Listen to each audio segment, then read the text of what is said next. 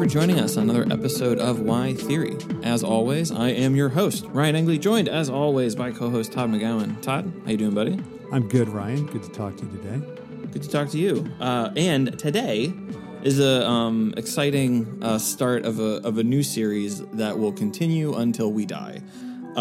Because we are, well, probably, right? Well, till I die. Let's be clear about who's dying first. That's interesting. Okay, all right, fair enough. Yeah, to be continued even after my death when my replacement comes on the show. That's really funny. I should start. I'll start scouting now, Todd. Because Okay. you gotta podcasts are like sports teams, and you really got to be like scouting. Like, right? Well, how do you retool? Years down the line. That's right. That's the important thing.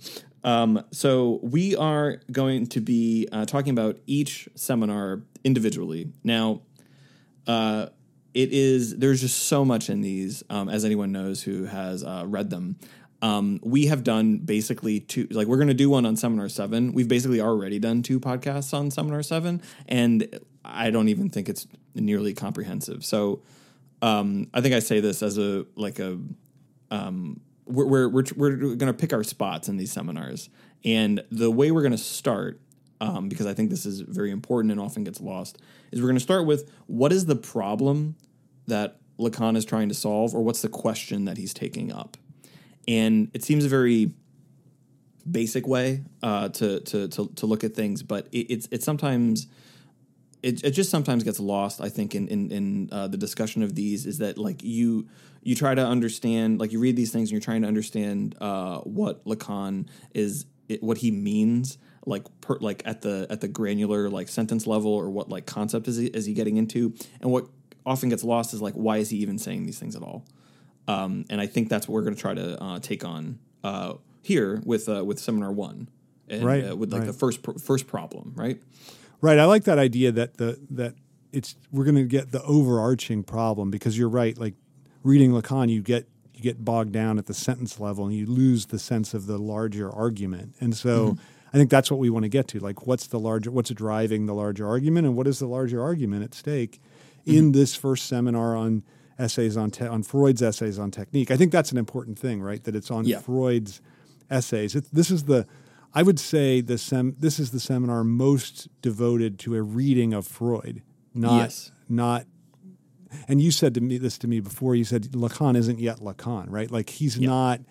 It's almost like he doesn't have confidence. This is what you kind of said, that he doesn't have confidence to assert this thing on my own not against Freud so much, but just apart from Freud. And I think it's right. Whether it's a lack of confidence or a lack of like, this is what I'm going to try to do, even. Like he doesn't have a sense of that. And I think that really stands out when you're reading this seminar, that and part of it, the way you see it is in certain terminology, right? Like he's using terms that later I think he would disdain.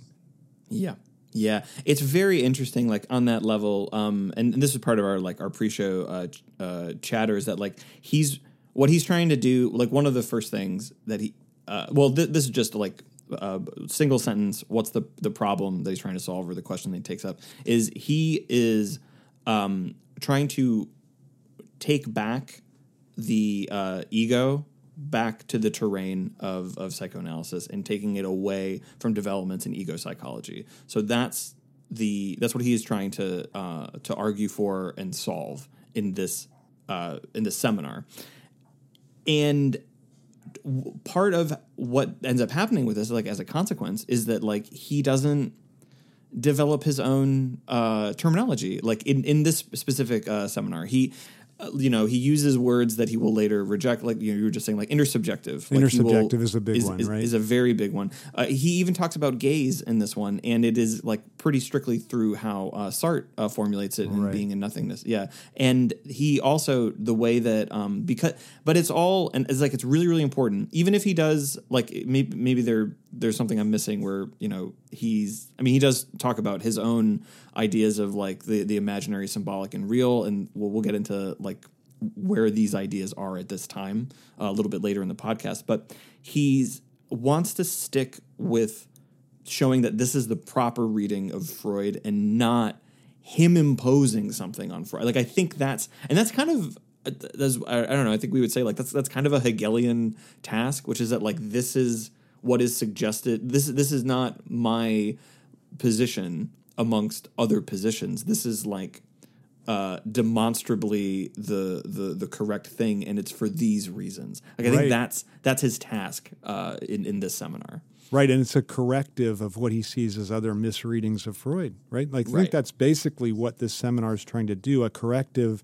on the question of technique, a corrective of how Freud's been read. And I think that's really the basic project. And so so he can't make up his own stuff. If he's just making up his own stuff, then he's participating in the problem that he's trying to solve. Right. Yeah, right. That's really good.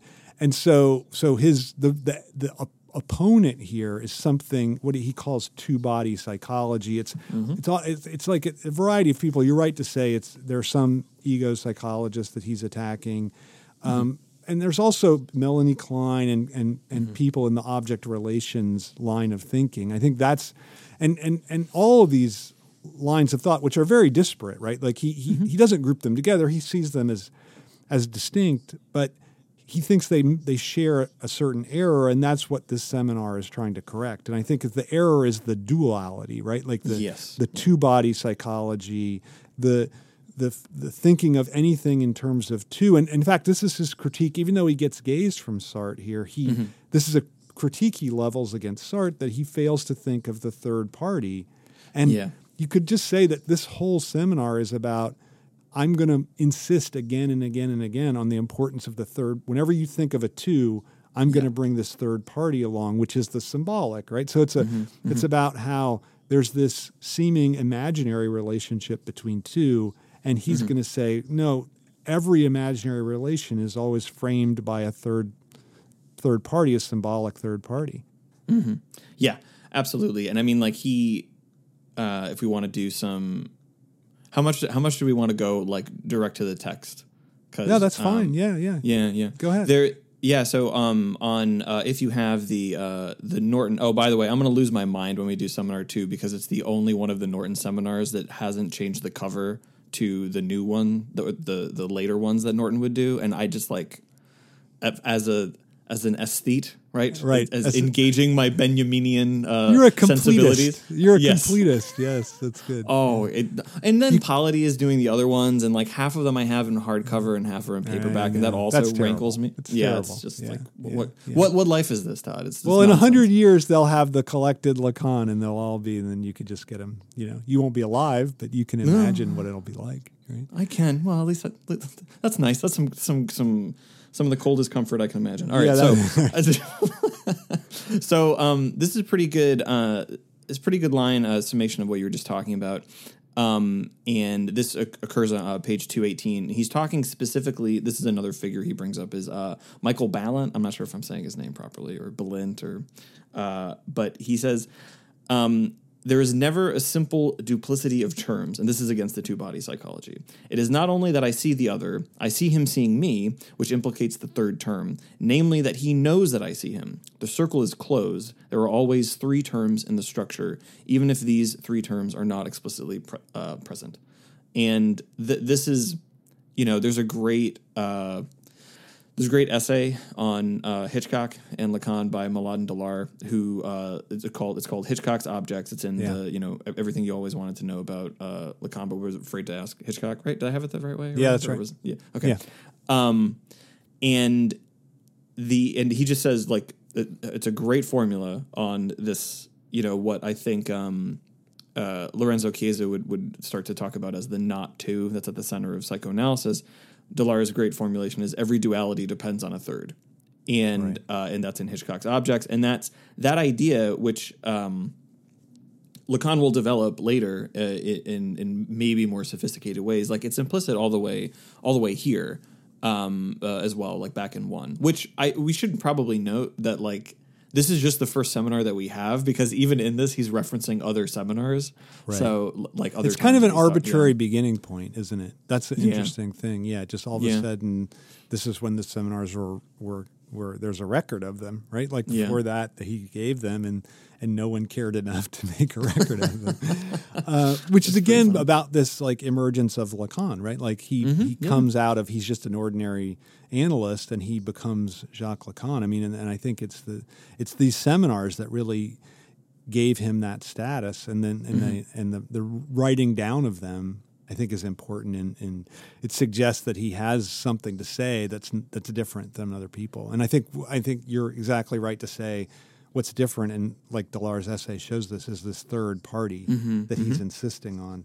And for him, I think this is the clearest seminar about the way in which the imaginary is the site of aggression, and the symbolic pact is about an agreement that keeps that aggression at bay. And it's interesting that, I think now we don't necessarily think that. I think Lacan later wouldn't think that about the symbolic pact. In fact, I'm not even sure if he, at the end of his life, even believes in a symbolic pact anymore. Once the idea of Santome comes about, it's like we're on these little islands, and the Santome holds our island together. But how do we relate to other people? It's not so clear. So I think, which I think is kind of a problem, but I do think. But that's for either your replacement or that's for my replacement to sort out, right? in 50 years, right? Yeah, right. Because that's seminar 23. So I think that I think it's interesting that here the symbolic pact is really a kind of thing that allows us to get along. Right? Like if we just had this dual imaginary relation, we and Lacan says this, I think it's in seminar 2, he says, you'll either eat the other or you'll fuck the other, right? Like there's an imaginary relation, there's no possibility for this agreement to not kill the other, not destroy the other. So I think here there's this real emphasis on symbolic, I don't know, like symbolic, he doesn't think it's peace, but some kind of agreement, ability to get along, coexistence, that on the imaginary level just doesn't exist at all. And I love the way that he ties this into this critique of Darwinism, right? Oh, yeah. Which go ahead. Oh, no, I was just going to say, like, let's, whatever, get into it now. I was just going to say that, so because I think it's tied to this imaginary, right? Like it's like that, and the line he says, Darwin came from a nation of privateers. It's not clear to me what that word means, for whom racism was the basic industry. And he thinks that Darwin is stuck in this imaginary relationship and doesn't see the symbolic bond. And that's how he comes up with survival of the fittest, right? Like natural selection, he thinks, has its basis in an imaginary misrecognition of a symbolic pact, right? So so I guess at least he's saying you can't apply Darwin to human relations. But I'm not sure, is the implication that, because obviously in the non-human world there aren't symbolic pacts, right? So there are just imaginary relations. So maybe he's saying Darwin is possibly right about the natural world, but can't be right about the human world. I mean, it's definitely something that there's kind of a double move there that I think is like sophisticated and subtle, which is that Darwin misses the symbolic dimension in what he's talking about, and ego psychology also misses the symbolic dimension of the analytic session, and that's a pretty fascinating and bold claim, and it's definitely at the time that he's giving these lectures and talking about this, or at least the way that he has it set up is that like this is very much like heterodox for where like therapy is going, which is that I think it's true today, isn't it? Like don't you think that psychology is basically Darwinist in its interpretation of human relations? Absolutely, yeah, 100%, and it's. Yeah, and this is, I just want to like give a shout out to a listener who said the line. This is the Ashley Darcy who said that all psychology today is ego psychology, right. and so it doesn't go by that name, but the point of ego psychology and these different people, like Lacan also calls out Anna Freud, and Melanie Klein and Michael Balint and the two body psychology, and his whole point is just you cannot do this. You cannot do analysis if your point is to enlarge the ego of the person that you're talking to, to reclaim this I. And what he says is that it's not just I, right? Like it's not a straight. That even might be the title of one, like a subsection of one of these these lectures, and I'm not sure if it's in this one or in two. That, But like, it's Malaire's title, right? That's a good point. Like why the ego is not I. Like that's so fair point. Well, that's what's interesting is that in French, we don't have this in English, but in French,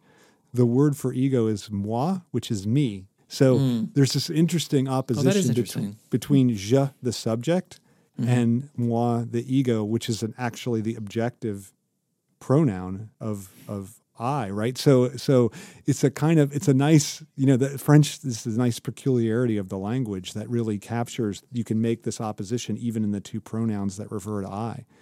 That's really, really nice. And I mean, yeah, and translation is a part of this. But anyway, but back to the Darwin point and to the Darwinization of psychology. Is it like where those two things come into contact is that again, if you think, you cannot think. I think this is maybe one way of simplifying a little bit about what Lacan is into, is that the ego is not a problem to be solved. And maybe that he has like Hegel in his mind, because what he wants is that the ego has to be reconciled and reckoned with. Right. And I think that many psychology, popular. Okay, so I'm going to talk about a friend of mine because I told you about this before. So a friend of mine's going to see a therapist who does this thing with rapid eye movement, and to introduce. It's an REM fan, huh? Yeah, exactly, big time. Yeah, and to induce you into a more of like a trance or hypnosis kind of state, so you can you can approach your trauma. Okay. And this person has a big claim that they can eliminate your PTSD in 18 sessions. Wow. And yes, right. I mean, so I don't know why 18. But whatever. So and they're just in this bare setup. I'm not going to say anything else about this person. I don't want to identify them or whatever, because this is really just about the therapeutic method that's being practiced here. Is that or not practiced would be right. The Lacanian retort is that it's not a problem to be solved, and it is not a thing that can be wrapped up in the length of a television season. Basically, you're 18 episodes and you're done, and you get the season finale and you're done with your trauma. And I did, that's for one, I think that's a really damaging thing to promise someone, because plus it's too long. A good season is 12 episodes. Right? That's well, you've been watching The Wire, so that's why I have that. Yeah. And there's also the idea that again, you just need to get over this stuff. Right, in in kind of a finite amount of time, and all of these ideas, which are rampant and very, very popular in cognitive behavioral therapy, which something I went through for a little bit some years ago. It is very much you have homework, you have work to do. There's all this action and activity, and right. All of it is. It to me is actually a way of not confronting yourself. That's right. What all of it is. It is all veils to not actually confront the ego, and it is. Well, Ryan, would you say? I just want to pick up on this idea that you just said. Wouldn't you say that the point of actually the only way to confront your trauma is passively? Right? Yeah. Because isn't that the whole idea of free association? You're not actively. Yeah. You're not saying okay, what's the proper association I want to get to? That would defeat the whole point. And exactly. The same thing with dreams, right? The whole point of a dream is that you're just, and I think cinema too, right? You're just sitting in the chair. You don't direct what's going on. Right. And that's why you can encounter this trauma, because if you're active, you're guarding yourself against it. I think that's a humongously important point. And I think that's why the encounter with the gaze is so traumatizing, and it brings you back to that original trauma, because you encounter the gaze when you're not being active, when you're in a dream, or when you're at the movies, or when you're watching something, and you're like one of you're in Plato's cave and you're chained in, and it allows you to have this encounter that you otherwise wouldn't have. And I think that's the radicality of it now. So it's exactly the opposite of how they're conceiving, to be active. I went to cognitive behavioral therapy too, and Yeah. it's like all these things to do in order not to confront yourself. to confront yourself. Yeah. Yeah. It's just way too many things you're doing. And I think that just I want to bring the Darwin thread to it. Is it's like if you can't do that, you cannot survive. That's what, and I think that that's a message that especially comes through like in America because we allow advertisements for like depression medication with the end with tell your doctor to give you this because you watch TV which makes you more knowledgeable than your doctor, which I don't know, maybe that happens sometimes, but like that's, my God, is that wildly irresponsible. But that's kind of the subtext to all of these advertisements for depression medication in America is like you can't really take part in society unless you fix yourself. Like you can't survive. Like you are losing the battle of the survival of the fittest. And so like I think that I think we're putting the two things together that is a little implicit in this seminar, but there is a Darwinian. I think you're right that this is what Lacan is getting at, that there is like this Darwinian push behind ego psychology, this like current that makes it appealing because again, like you fix yourself, you make yourself more viable, like you get over the problem, you've moved past it. It is the survival of the fittest, and that's what those kinds of therapies in inverted commas like that's what they promise. And that's why they're more successful than psychoanalysis. Right, right. I mean, psychoanalysis is in a certain way is about failure. It's about how are we going to fail in the right way. I love that point, and I think, isn't he saying you have to that this massive investment in Darwinism is itself a way of missing the symbolic structure, right? Like I think that's the key to it, is that it's stuck in an imaginary. It views every relation as an imaginary one-on-one relation. So it's who's going to get the better of whom in that imaginary relation, and that's the winner, right? Like I think that's the whole that's the whole logic of both the imaginary and of Darwinism. And I think it does. And it's interesting because I think some critiques of this there's a whole like Edmund Wilson and Richard Dawkins. There's this whole line of like bringing Darwin into like a psychological way of thinking about humanity. And a lot of the critiques of them among scientists is that they are forgetting about the way about how cooperation works. And I think in a way what they're saying is they're forgetting about the symbolic pact, right? Like that's what that critique is really suggesting. So it's kind of like Lacan's critique, I think, that if you miss the symbolic pact, then you miss the way in which that there's something mediating that one-on-one relation. But I do want to say the symbolic pact can actually bring in even more violence than the imaginary relation, which is something, I think Lacan hints at it a little bit here because he makes this distinction between imaginary aggression and symbolic aggressivity, which is often translated by Fink, I think, as aggressiveness. So this distinction between aggression and then aggressivity or aggressiveness, which is always symbolic. So aggression is imaginary. So he does kind of, and then he says, which is far worse, aggressivity. So there's some sort of hint, but on the whole in the seminar, the symbolic is about a bond, right? Yeah. Well, can I give? I'm going to give directly the line. I mean, he says this. So this again, good. if you're following at home and you want to underline something to come back to, page 142. So I'll give a longer context. The ich ideal. The ego ideal is the other as speaking, the other insofar as he has a symbolic relation to me, which, within the terms of our dynamic manipulation, is both similar to and different from the imaginary libido. Symbolic exchange is what links human beings to each other. That is, it is speech, and it makes it possible to identify the subject. That isn't a metaphor.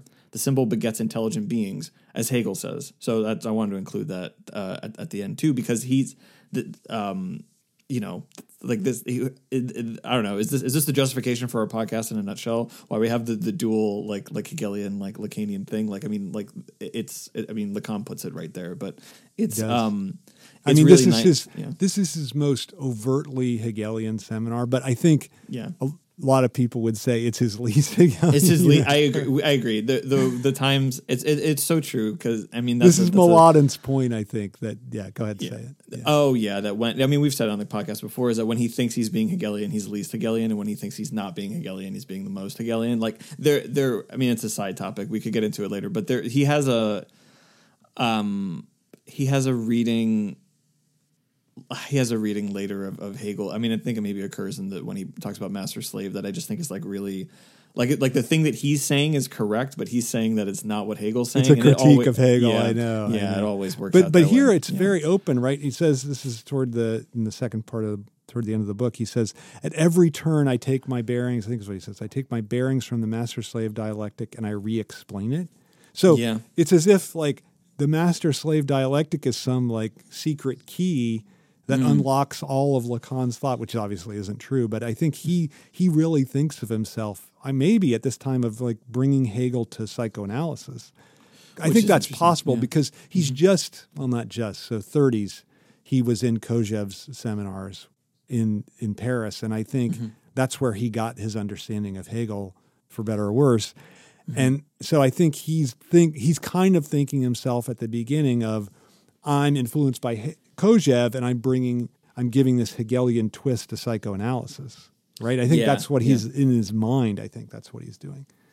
Yeah, it's interesting, and in this seminar too as well. It's funny when you say seminar too. I mean seminar as well.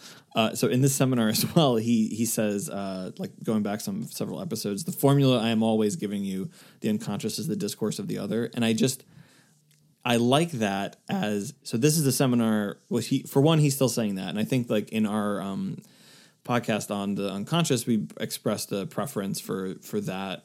Right. Versus when he'll say the unconscious is structured like a language. Right. Right. And here, I think what's interesting is to bring I don't know the two things together, which is that one, we're looking at a podcast, that's really funny, a lecture that is highly focused on the symbolic.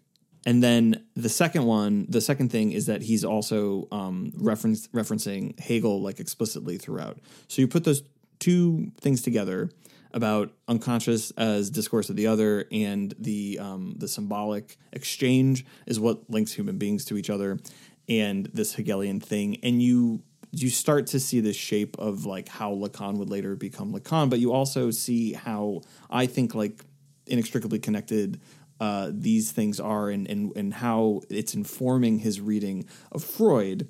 And again, how key the symbolic, I think at this point, how key the symbolic is to the unconscious, which is interesting because I think that'll change a little bit as he formalizes the real, because here it's a little, he kind of straight swaps it for reality at times. At times, right. At times. Then he has these other times where he says real is what resists symbolization. Absolutely. So, right. Which is, and so, no, that's helpful because the point I'm trying to make is that like he wants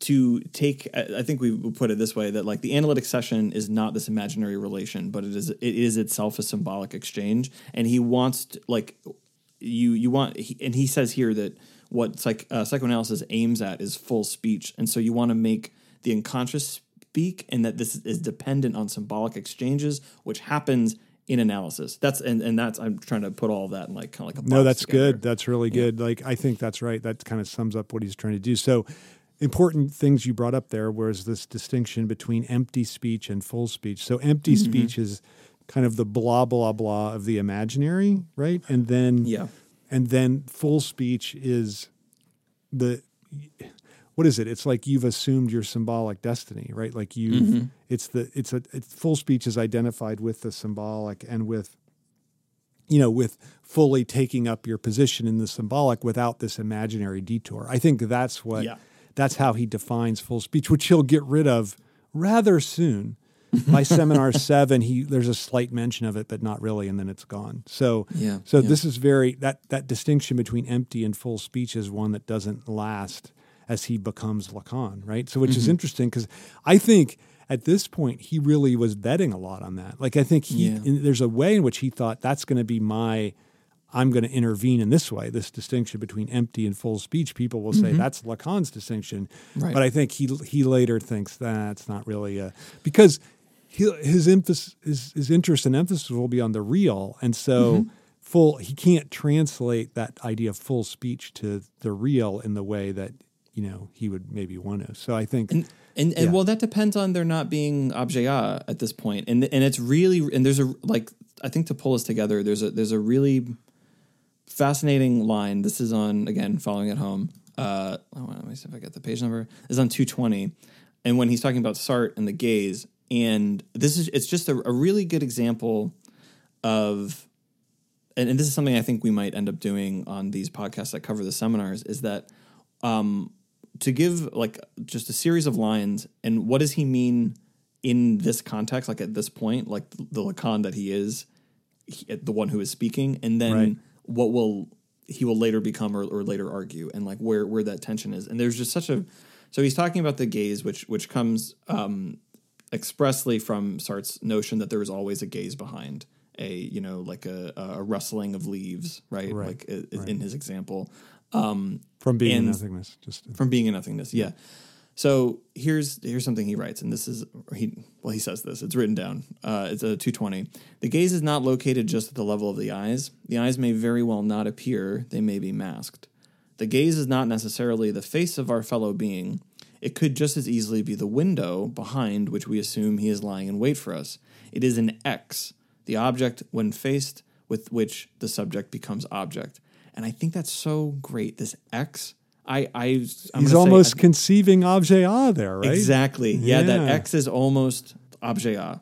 And if he had that, then, I'm sorry, I'll put it this way. When he has that, he starts to think objet and real together. And that's how he, in 10 seminars later, he will develop his notion of the gaze, which your translation of the line is what is it? The picture is in. Of course, the picture is in my eye, but I'm in the picture. Right. I'm in the picture. Yes, which remember, it's famously in my mind, infamously translated by Alan Sheridan as, but I'm not in the picture. And this not just gets invented, thrown into the text because it doesn't exist. It makes it more elusive. And like when what Lacan's whole point so Lacan will move from the gaze behind he'll take the idea, I think like broad stroke from Sartre with the gaze is like you're not master in the symbolic space. Right. But what he will say is that like the position of mastery is not behind you. It's like it's in what you're looking at. Right. And it occurs with objet, and that this is how he will start to articulate the real as well. And so it's pretty fascinating. But at this time, he doesn't yet have that idea. He doesn't yet have it because the point he's trying to make is that there's not just two people. It's not just you're not just walking along by yourself. You would always think that like you hear the wind howl a certain way, you think maybe someone's looking at you, and that's just you alone. That it's never just you, or it's never just you and another person. There's always this other dimension to it, and he's not. Again, he's not thinking of it on his own terms yet. He's thinking about it through Sartre, and this is just one of the examples. But like, it's important for the way that he's understanding the analytic situation as not just two people, right. and that's and I think you can see like the not two comes from here, like really even from here, like right? I think the person that wrote that book, Lorenzo Chiezzo, was thinking about later, like the even Seminar 20 on the sexual division. But I think you're right that you can even see it as early as this, which is fascinating. I think what's interesting is that the how much things change, like how much things are both the same and how much they're different. So like here, love becomes so important for him in the transference seminar. So Seminar 8. And here, and he has a very clear idea of it, that love is giving what you don't have to someone who doesn't want it, right? Like that's love. Yeah. And here, love is just an imaginary illusion. Like you've invested some object with something that it isn't, and then you fall for it, and it's just an illusion that builds up the ego. So it's really, I mean, he's very cynical, I think, in this seminar about love. And then he increasingly becomes more, what would you say, like more of a believer in love, I think. Like Huey Lewis in the News. He believes in the power of love, Yeah, he does. That like, don't like take money, Todd. Yeah. I think that's how and by the, at the end of Seminar 11 ends with this, it's another connection to that seminar, because it ends with this statement where he says, the love which some of you think I have downgraded is actually, and he goes on to think that the analyst is the love of the analyst is the love of the singular. So that's interesting. I think actually what's funny is that's this idea that analysis is about the singular, that's here too. But the idea that the analyst is a figure of love, that's what's completely different. Yeah, no, it's pretty fascinating. He says this a lot. He wants to get. It's pretty great because he's also. I mean, this is I think Chiesa's point as well, or like this is another way of understanding the knot too. Is that like Lacan is when thinking about love, he's against the yin yang idea of it, which is complementarity. And he's against the idea. Like he identifies the notion of like a dyadic relation in love with the ego psychology idea of the analytic session and transference. And he wants to, and it's a very, I kind of think it's a move that like I associate with Zizek's writing, where he says to himself, okay, so you want to say love is at work in the psychoanalytic session and in the situation, fine, I'll go with you on that, but it is not in the way that you think, and it completely overturns your idea. And that's what I think he does in Seminar 8, is that like yes, there's love here, but it's you calling it transference, and he does use the phrase countertransference, which he'll never use again, especially when he formalizes his notion of love in the analytic situation, and he just is using it to overturn these ideas that pull analysis into end-oriented a kind of that's terrain. Right. Yeah. That's right. Yeah, it's interesting. I mean, it's interesting how here he would, like, you can see why he would think love is just a two. It's a two, right? Like that's what the problem with it is it's part of this whole thinking in dyads. Yeah, and that's the problem. It doesn't have the third party. But later he would say that love actually is one moment where we get this disruption of the two, right? Like it's the like love doesn't, like, I think he thinks genuine love doesn't affirm the ego. It actually undermines the ego. Yeah. So I think it's a radical change. I mean, I love the way that in this seminar, Anna Freud writes Ego and the Mechanisms of Defense, and here he says, no, the ego is the mechanism of defense, right? Like, like there's it doesn't have mechanisms. It is the mechanism. And so the association of love with the ego, I wonder if everybody doesn't go through a period where you think this, I remember I was in graduate school and I'm like, I'm never going to tell anyone that I love them ever again, because no one ever thinks it. And they just, it's just this basic narcissistic affirmation of themselves. So I, and then the girlfriend that I had at the time, she's like, well, that sucks. Like right when you go out with me, you stop believing in love, but of course, maybe it was the other way around. Maybe it's because I was going out with her. I didn't believe in love. And then when I met Hillary, I believed in love again. So there you go. Yeah, that's nice. Which is nice. I mean, that's a nice, that's probably too sweet of a reading for it to be true. But I think they call that a lie. I think that's not a psychoanalytic term, but I think it's a lie. Yeah, but truth has a structure of a fiction. So there you go. We'll start with that. Nicely done. which is actually that. It's funny that's one of the things that stays constant for him. That's an idea, and I think that's tied to this emphasis on the symbolic, right? That truth has a structure of a fiction. That the symbolic fiction actually, when we dive into that, when we dive into that, that's when we come up with truth. Not when we try to approach truth directly in this one-on-one dualistic way.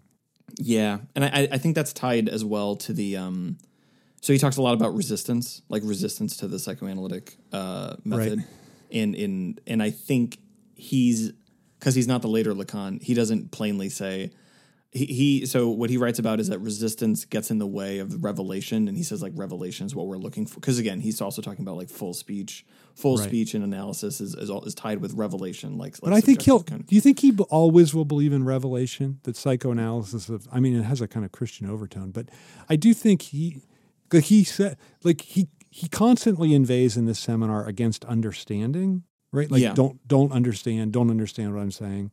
And as I'm reading this, I'm like, well, speak a little more obtusely, like later, and then I won't understand. But no. So he inveighs against understanding, and he argues for revelation, and I think that's what he's trying to produce in his own thought, and I think that's what he thinks happens, is ideally what happens in analysis, right? Well, I think that's why I think later he would have said, and I wish that he said this, but I'll say it, that like the resistance is the revelation. Like I think very good. Yeah, thank you. So he's working toward that as the idea. He doesn't say it that like plainly or clearly. Like what he's instead trying to.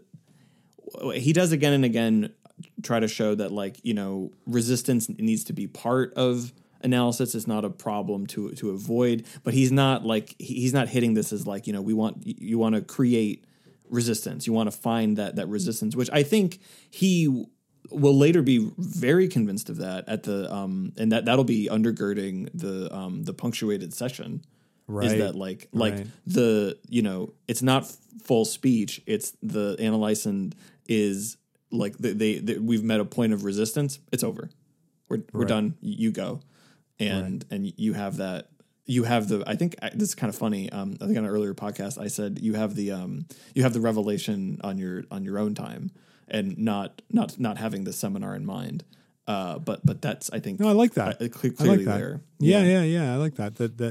That because of the way the session is punctuated, you get the revelation that comes to you later. I think that's right. Yeah. And again, that's where the resistance is key. Again, it's not the problem to be solved. It's not like, oh, how do we get away from resistance? Oh, well, we have to enlarge the ego so that the ego doesn't have defense. It's like, nope, the ego is defense. The resistance is revelation. Like that's right. and that's what he's after with the psychoanalytic method here.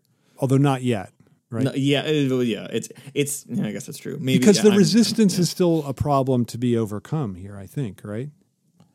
Yeah. I mean, he doesn't say what you said. He doesn't say the resistance is the revelation. He never says that.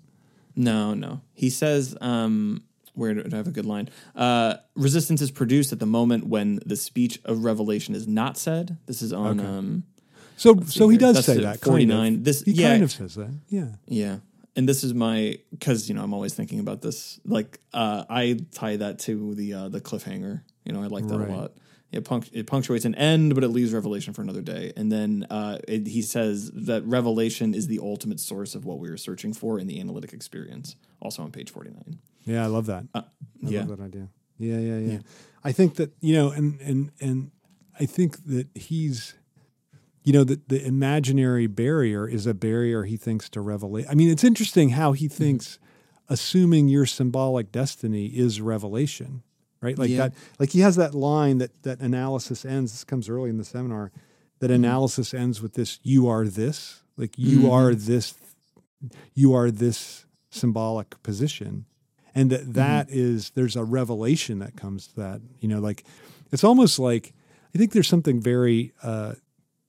Johanic about it, like the Gospel of John, right? Like in the beginning was the Word, and like there's this revelation of the Word for Lacan. I think that there's really something about that. I mean, doesn't it seem very Christian, his whole schema of? Well, isn't it? No, I think it's interesting. Like it's like because I think you could almost swap in spirit for this, but more Christian, less Hegelian. Yeah. Yeah. Yeah. Yeah. Yeah. I think that's really true. I think He it's does bring really up true. Augustine in the seminar too. Well- So I mean that is interesting. I have a fascinating thing about he talks a lot about Augustine actually. Yeah. And he even talks about, well, Freud made this one little advance on Augustine, and you're like, wait, what? and Right. and I was talking to Guy Le Goffet this week, and he said to me that Lacan's biggest influence wasn't even Freud, but was Augustine. And that he thought of his life as a putting into practice of Augustine's thought. So that's, and I think that's not, this is maybe most evident in this seminar. Guy actually was in his seminars and talked with him. So I think he has some authority on that. insight. Yeah. But I think, I mean, I never would have said that because I'm like, oh, it's the triplicity. It's like Kierkegaard. It's like clearly the ethical, the ethical and the aesthetic and the religious. This is what he's translated. And he's like, nah, not really. He's like, it's really this Augustinian schema. And so I don't know. I think it's interesting to think about the influence of Augustine and this whole kind of Christian idea on, and that makes me think that revelation is really, really important for him. At least here. I don't know how much later, right? Like it's maybe, I don't know, maybe, but it seems like here it's at least explicitly so here. That's pretty fascinating, Todd. So I have this line, 267. The Freudian innovation in comparison with St. Augustine is the revelation within the phenomenon of these subjective experience moments in which speech goes beyond which goes beyond the discoursing subject emerges. So another way of saying that is like when the subject exceeds, their self, like that's the Freudian innovation. But he wants that revelatory, valence to it that also comes from like thinking in an Augustinian way. And it's funny because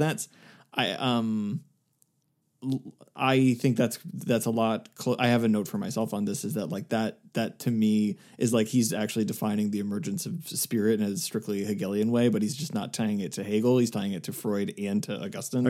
Right? Like he even says like Augustine already anticipated modern linguistics in The Teacher, this treatise that he wrote, right? So yeah, it's kind of amazing, really. That's great. That how that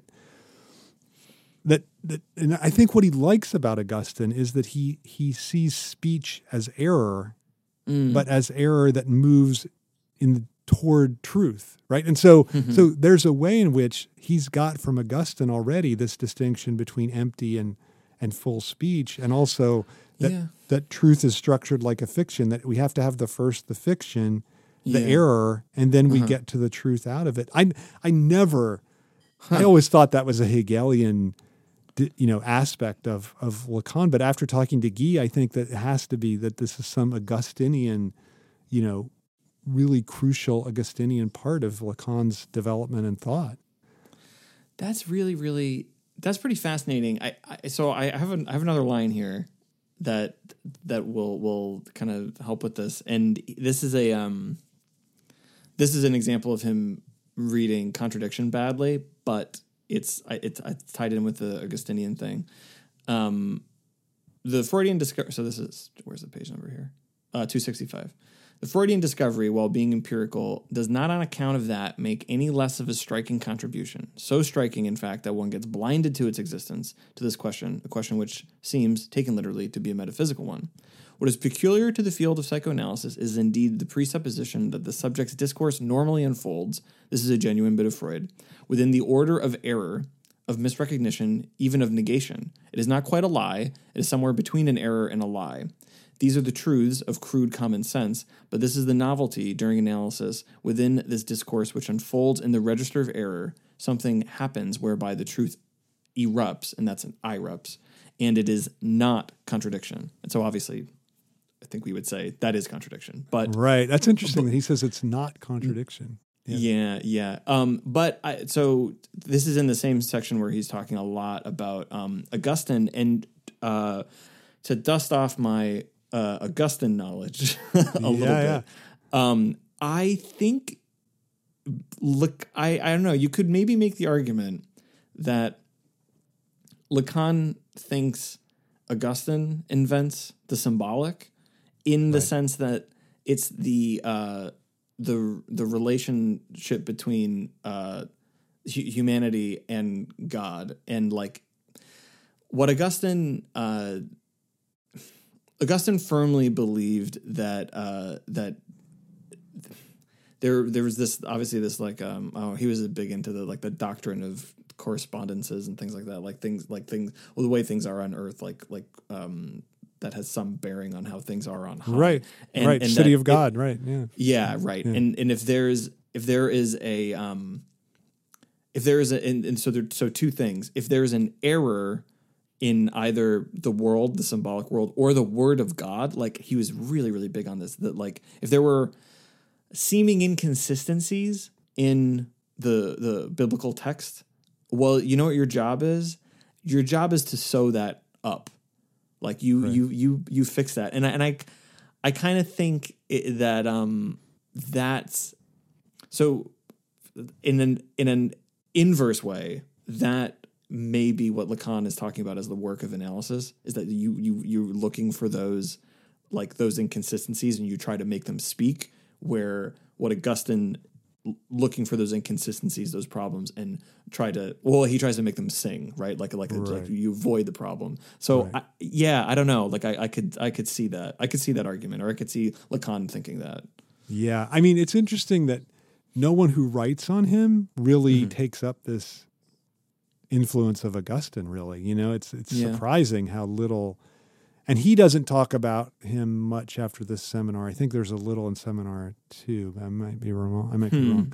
But really hardly at all. He just talks about him in terms of imaginary rivalry, not in Right. terms of speech, right? In terms of seeing the other, like that the very young baby even has this imaginary rivalry with the other. And I think, but I think that's not about speech. So it's interesting that this line of thinking kind of dies out, because, I mean, maybe it dies out because his notion of the symbolic pact as coexistence dies out.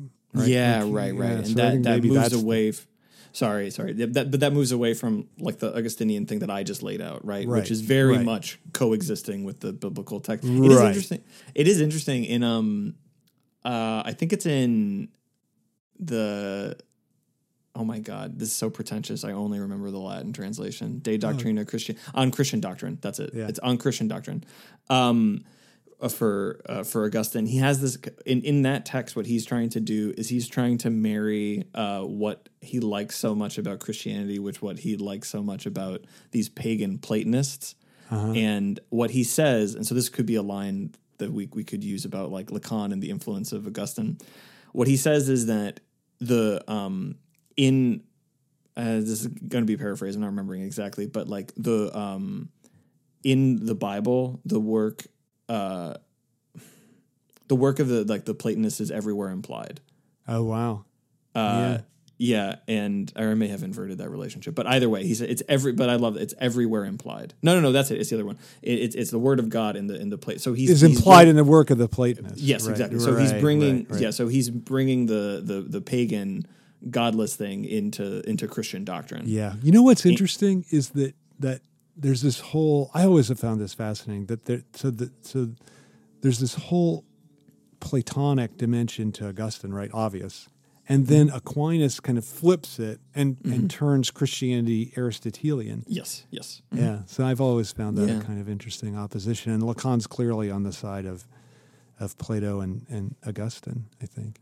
It is interesting, and also to be in a seminar where he writes about ego ideals, right? It's obviously not Platonic ideals, but it's just, I don't know. Maybe that's cigar is just cigar, but that is just no. That's true. Yeah. No, I think it's true. I want to talk a little bit, if we can turn to this. The thing that he spends quite a bit of time on in this seminar is the inverted bouquet. Oh yeah, of course. And I obviously we can't show people the inverted bouquet. Which is too bad. But what I find interesting about this is that he's trying to think of, in a way, he's trying to distinguish between imaginary and reality, even though he does. This is where there's some slippage, I think. But the real flowers and the imaginary vase and the vase, and he's like, it can go either way, and yet they kind of come together to form our whole sense of symbolic consistency, right? Like those two have to come together. And I really love this notion of the vase with the flower in it, because I think later on, it seems, so he brings back the vase in Seminar 7 as the what holds Das Ding. So it holds the emptiness within the vase is Das Ding, and the vase around, he just says, is this holder for it. But I think this is the vase is such an interesting thing. So the vase is, maybe we've talked about this, that in our Das Ding, maybe we talked about it, that the vase that the vase is Heidegger's example of Das Ding in his essay Das Ding, which is the only essay from Heidegger that Lacan translated from German to French. So so what I like about the vase is that you can think of the vase, even though Lacan himself doesn't put it this way, as the objet this obstacle to what's inside. But what's inside is just this emptiness of Das Ding. But then in this example, there's also a flower inside. So you get this triple relationship between the objet, which is the thing that causes you to desire, and then you have the object of desire, the flower inside, which is what you think you want. And then you have inside the void of Das Ding, the empty space, which is actually what you're drawn to. Right? Yeah, that's super nice. That's like, isn't a bag of chips pretty good on this too? It is good, yeah. Because people think like, oh, they give you so much air, you get. It's like, no, that's what's drawing you to it. Is like, no. I don't want to move away from because you just. I love the bag of chips. It's perfect. It's the same example, right? Maybe if Lacan had lived in our time, he would have chosen a bag of chips instead of a vase, because who knows what a vase is like today. But we all know what a bag of chips. I think that it's good for you. Bag of chips is the example. Yeah, right. I think that wasn't a condescending statement. I know it. On the level with you at the same. I know you pretty well, and I know what you meant. Yeah. But just I want to make sure that people listening don't think I'm this uppity kind of. Don't eat a bag of chips. I just had a bag of chips for dinner last night. That's not even a lie. Todd won't eat a bag of chips McGowan over here. You lecturing me about vases. Sorry. But you're right. Like the chips function as the object of desire. The bag as the objet, limiting. I think the limiting function is so important, which is why I think actually it's a little better than the vase, because if the vase is huge, who cares, right? Like the bag of chips, you can really see that the limiting function makes that object of desire desirable, right? Like if you had an infinite amount of chips, no one would eat them. Yes. Oh no, Todd, this is exactly true. Like if there is a dump truck, like a load of chips, no bag, like in front of you, or the last bag of chips in the aisle, like there's no comparison. I know. Yeah. You're absolutely right. Can I just tell you a funny story it's about my parents, and it's a bit negative about them, but they don't. My dad's dead, so he's not listening, and my mom doesn't. So this is not a smart move on their part, but whenever we go on vacation, they would buy a bag of Oreos, because whenever we would get to near a restaurant when we stopped, they would force me to eat a bunch of Oreos. Oh my God. Because I know, you know why? Because otherwise I would eat too much in the restaurant, and they couldn't afford it. So they're God. They fed me a bunch of Oreos. Like I'd have to eat 10 Oreos before I was allowed to go in and have dinner at Wendy's. And so, but that's insane. It's crazy. It's really crazy. I know. But they you know what they did? They took them so that to bring them, put them in a smaller size or whatever. They always took them out of the box to bring them along. And so they're in this plastic baggie. No, and I'm like, worse. They taste bad. They just taste different when they're coming out of this plastic baggie, and they're not confined, because they dump 2 or 3 boxes into this huge, baggie. And I'm like, that's not good. Those don't taste good. I want to, and so they'd go, "What do you want?" And I'd go, "Can we stop at a convenience store so I can get a little pack of Oreos?" And that drove them absolutely crazy. But I think I think the bag of potato chips or the bag of Oreos, like, it's perfect, because the potato chip bag, what you really are drawn to is precisely that emptiness inside. Yeah, that's made into what it is by the barrier, the obstacle of the objet. I mean, I think that's a great, when you write your introduction to psychoanalysis, that's going to be the key thing, because I think the potato chips work better than the vase, simply because you get the confining nature of objet, the limiting nature of objet. Mm-hmm. Yeah, no, and it's so important. It's like, I'll have a chapter on the apple box and the bag of Lay's sour cream onion potato chips, right? Like that'll be my thing. Yeah. It's funny because there's a capitalistic way of looking at it that is not the psychoanalytic way, which is that like, what makes it desirable is this manufactured scarcity. Right. And it's not. It's what the psychoanalytic twist on that is. It's making seemingly in a tangible way, like this like access to the void is what's at work. And that's what you get in the that's the whole. We were talking about this with the bouquet, and that why it's important that there's a flower in there is because you can have some sense of the void. If it's not in there, it's harder to one. That's really true. Yeah. Versus five. It's full. There's not that much space. Or just one. It's like there's empty. Like it's the ability to have this relation to the void and the emptiness. Yeah, I mean, I think that's important. It's such a great point too about capitalism, right? Like that's what that whole manufactured scarcity just misses, is that there's an incredibly religious dimension to even a bag of potato chips, right? Like that's what they're promising. They're like, you could encounter you don't have to go to church. You don't have to sacrifice virgins. You can really encounter the void just by eating a pack of Lay's, right? Like yes. Yeah. I think who wouldn't go? I know a lot of people don't go for that, but it seems like that's a pretty powerful, transcendent kind of, introduction to transcendence, right? Can I tell you, because you just told a story that in the early part of the pandemic, when there was very much manufactured scarcity, like here with all kinds of items, Kara found a way to scare me up a bag of Lay's sour cream and onion potato chips, and I did not I was so happy. I almost cried, and I didn't have it for weeks. Because it's I needed it there. It was my relic, right? I was venerating it as though that's pretty great. Right. The bones of John the Baptist or something. Right. That's pretty great. Yeah. That's pretty great. Yeah. It's the best bag of chips I ever had in my life. Yeah, that's pretty good. So the inverted bouquet is for Lacan. Here, though, about the way what's interesting about that is it's about the way in which the image and reality come together to form our sense of reality.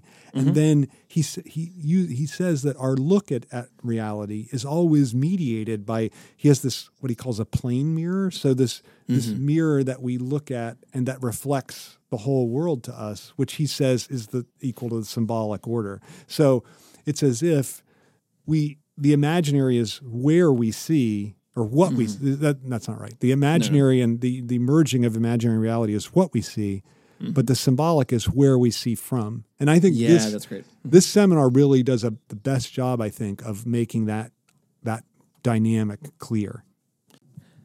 So Lacan, he says this. I don't know if it's implicit or explicit, because I don't have the line in front of me, but he does make it seem as though his three orders are entered into in a row, which is that you begin in the imaginary, and then there's the symbolic, and then there's when there's some conflict with the real that makes that apparent. And I think that's in this seminar, you think? That's in this seminar, yeah. I think because that's true. Because then in the next seminar he will say, he will. I mean, I don't have the line again. I don't have the line in front of me, but he'll say almost I've always maintained that these orders they come together, they emerge completely at the same time. At the same time, right? And that in the next seminar he's completely consistent on from there forward is it's not this it's not a trajectory of like identification in the orders. It's more like, they all exist at once, but there are moments where you either have the false sense of being seen and confirmed by one measure or by one of the orders, which would be the imaginary, and the misrecognition that supports it, or you find yourself lost in another one. Like so it's more about like these. It's more about resistances. Actually, I think that's like a really important, like that word drops out, but that idea I think is important in the in the subjective experience that Lacan will like later articulate with these three orders. Right. Is that like the resistance, like the sites of resistance are, again, the resistance is the revelation, and they tell you about the three different orders basically, and what they're all about. Right. I think that's really important. Right. I think you could read this seminar and have that misunderstanding of Lacan that in America was rampant up until 1989 when Slavoj wrote The Sublime Object, right? So I think... Although I will tell you, I had someone this was in an essay that I got clapped back on. Someone said that, no, it starts with the imaginary and moves, somebody corrected me. They corrected you. That's nice of them. While I quoted Lacan saying that they come at the same time. Very good. Yeah, well, they know better, right? Of course they do. They've followed the common sense. It's always right. That's really good.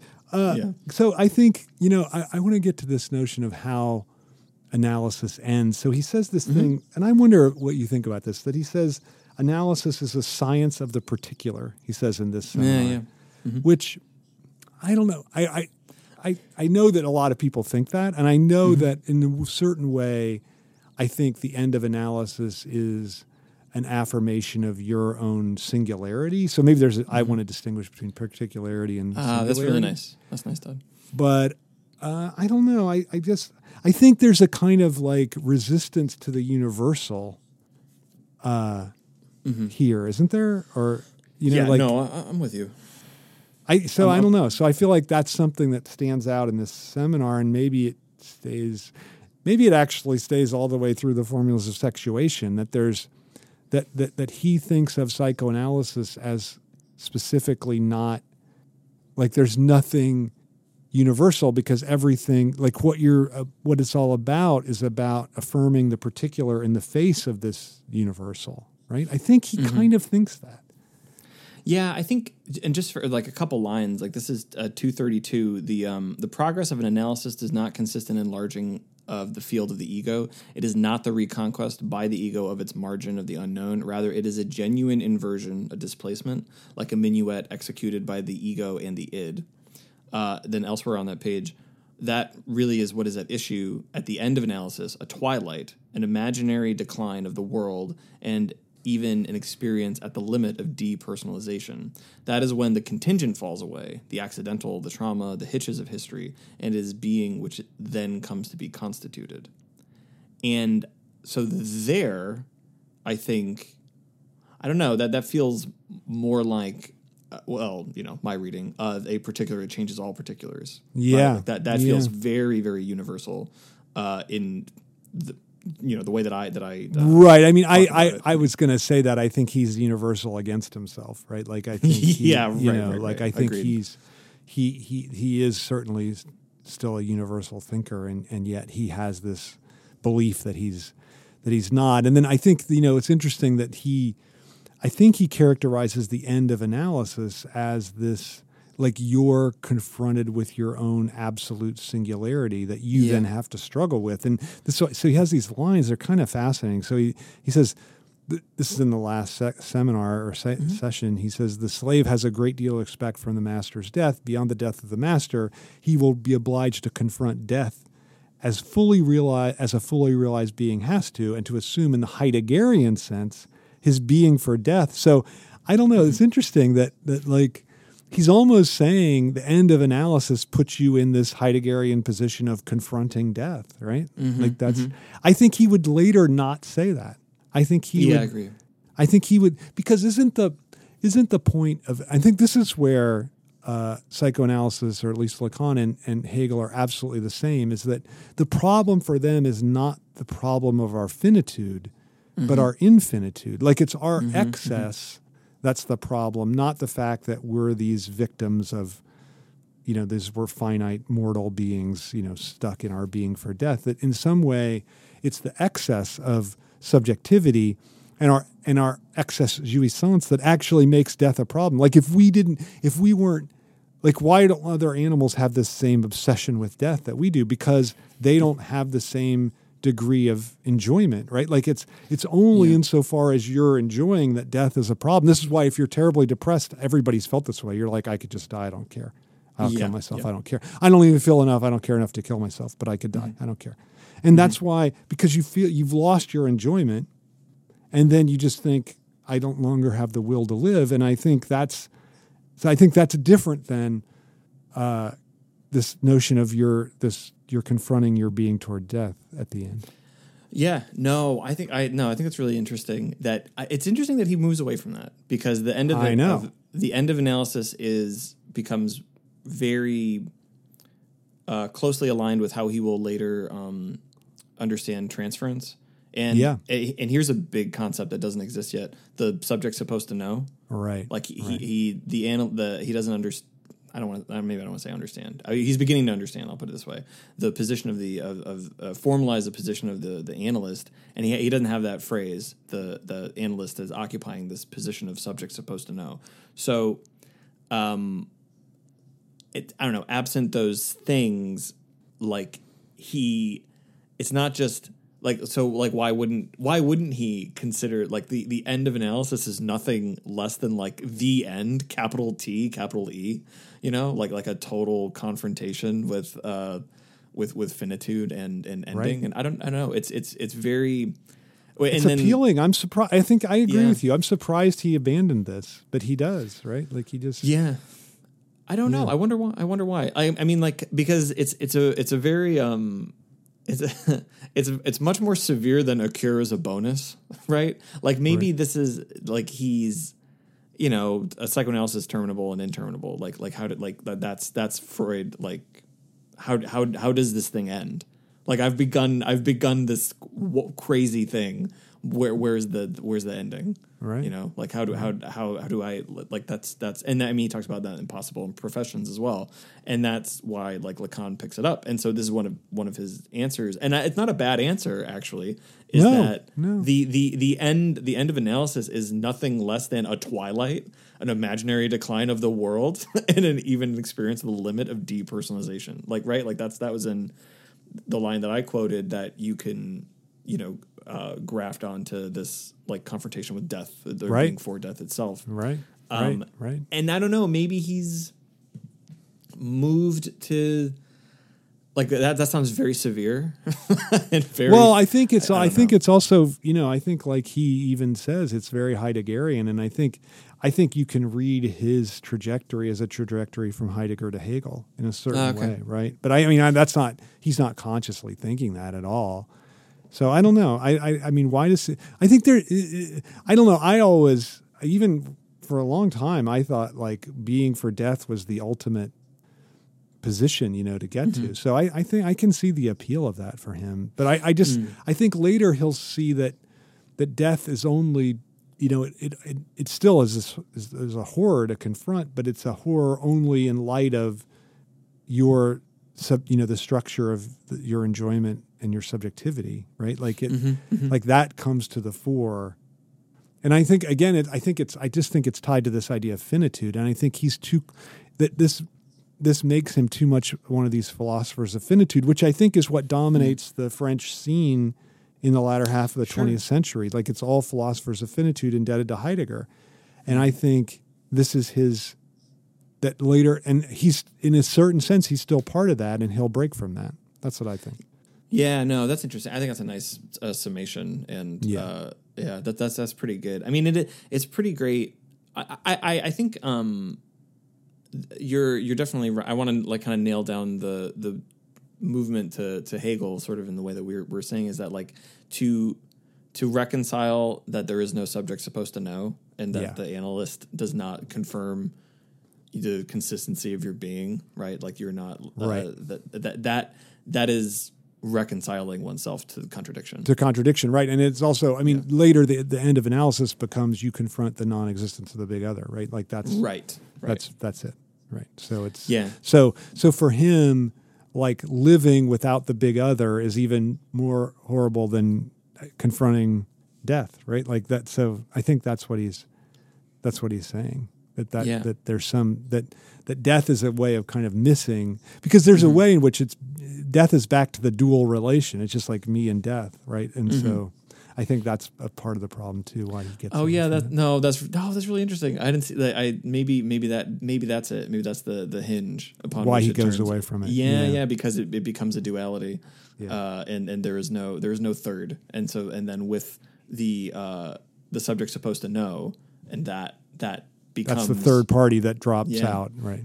Yeah, that's pretty good. Yeah, that's good. Yeah, it's good. So McGowan. I guess, Thank thank you, thanks for that. But my lesson is actually, I think you should listen to Huey Lewis in the News. That's great. What, like sports or just Power of Love? I think that. Okay, right. Yeah. Okay, right. Yeah. That's good. It's the opening song of Back to the Future, I think. Is that Isn't one it? or two? Back to the Future 1, I think. Oh yeah, of course. Yeah. He's going around on his skateboard and Power of Love is playing. That's the best. Yeah. Yeah. All right, Ryan. Is it too obvious to do? It's too obvious for us to do Back to the Future as psychoanalytic reading. Yeah, I don't know. But we'd have to do it. We'd have to do a non-Oedipal psychoanalytic reading that's of Back what to the I'm Future, saying. which would be that'd be tough. Yeah. To manage not to talk about Oedipus complex while talking about Back to the Future. Back to the Future. That's pretty funny. Yeah. He's really kissing his mom, but don't think about it. Don't think about that. Okay. Well, yeah. Well, that is there's this Netflix show Glow that I highly recommend, and Mark Maron plays a character who he starts talking about like a sci-fi movie that he wants to pitch in Hollywood, and he says like it's about a guy who time travels and he ends up like kissing his own mom. He doesn't really realize this thing. And the guy he's talking to is like, they made it. He's like, what are you talking about? And it's like, it's Back to the Future. It's like super popular. He's like, that's not popular. No one would make that. It's really, really funny because what he basically Maron's character has like the literal almost like psychotic position on Back to the Future, which is like actually completely disavowed by everyone who sees the movie, right? And that's sort of like a sub thing for his character, and then eventually like he avows in the second season that he's seen it, and he's like, yes, of course I've seen it, I liked it, or whatever. Yeah, it's pretty good. That's good. That's good. All right, over and out, Ryan. Over and out time.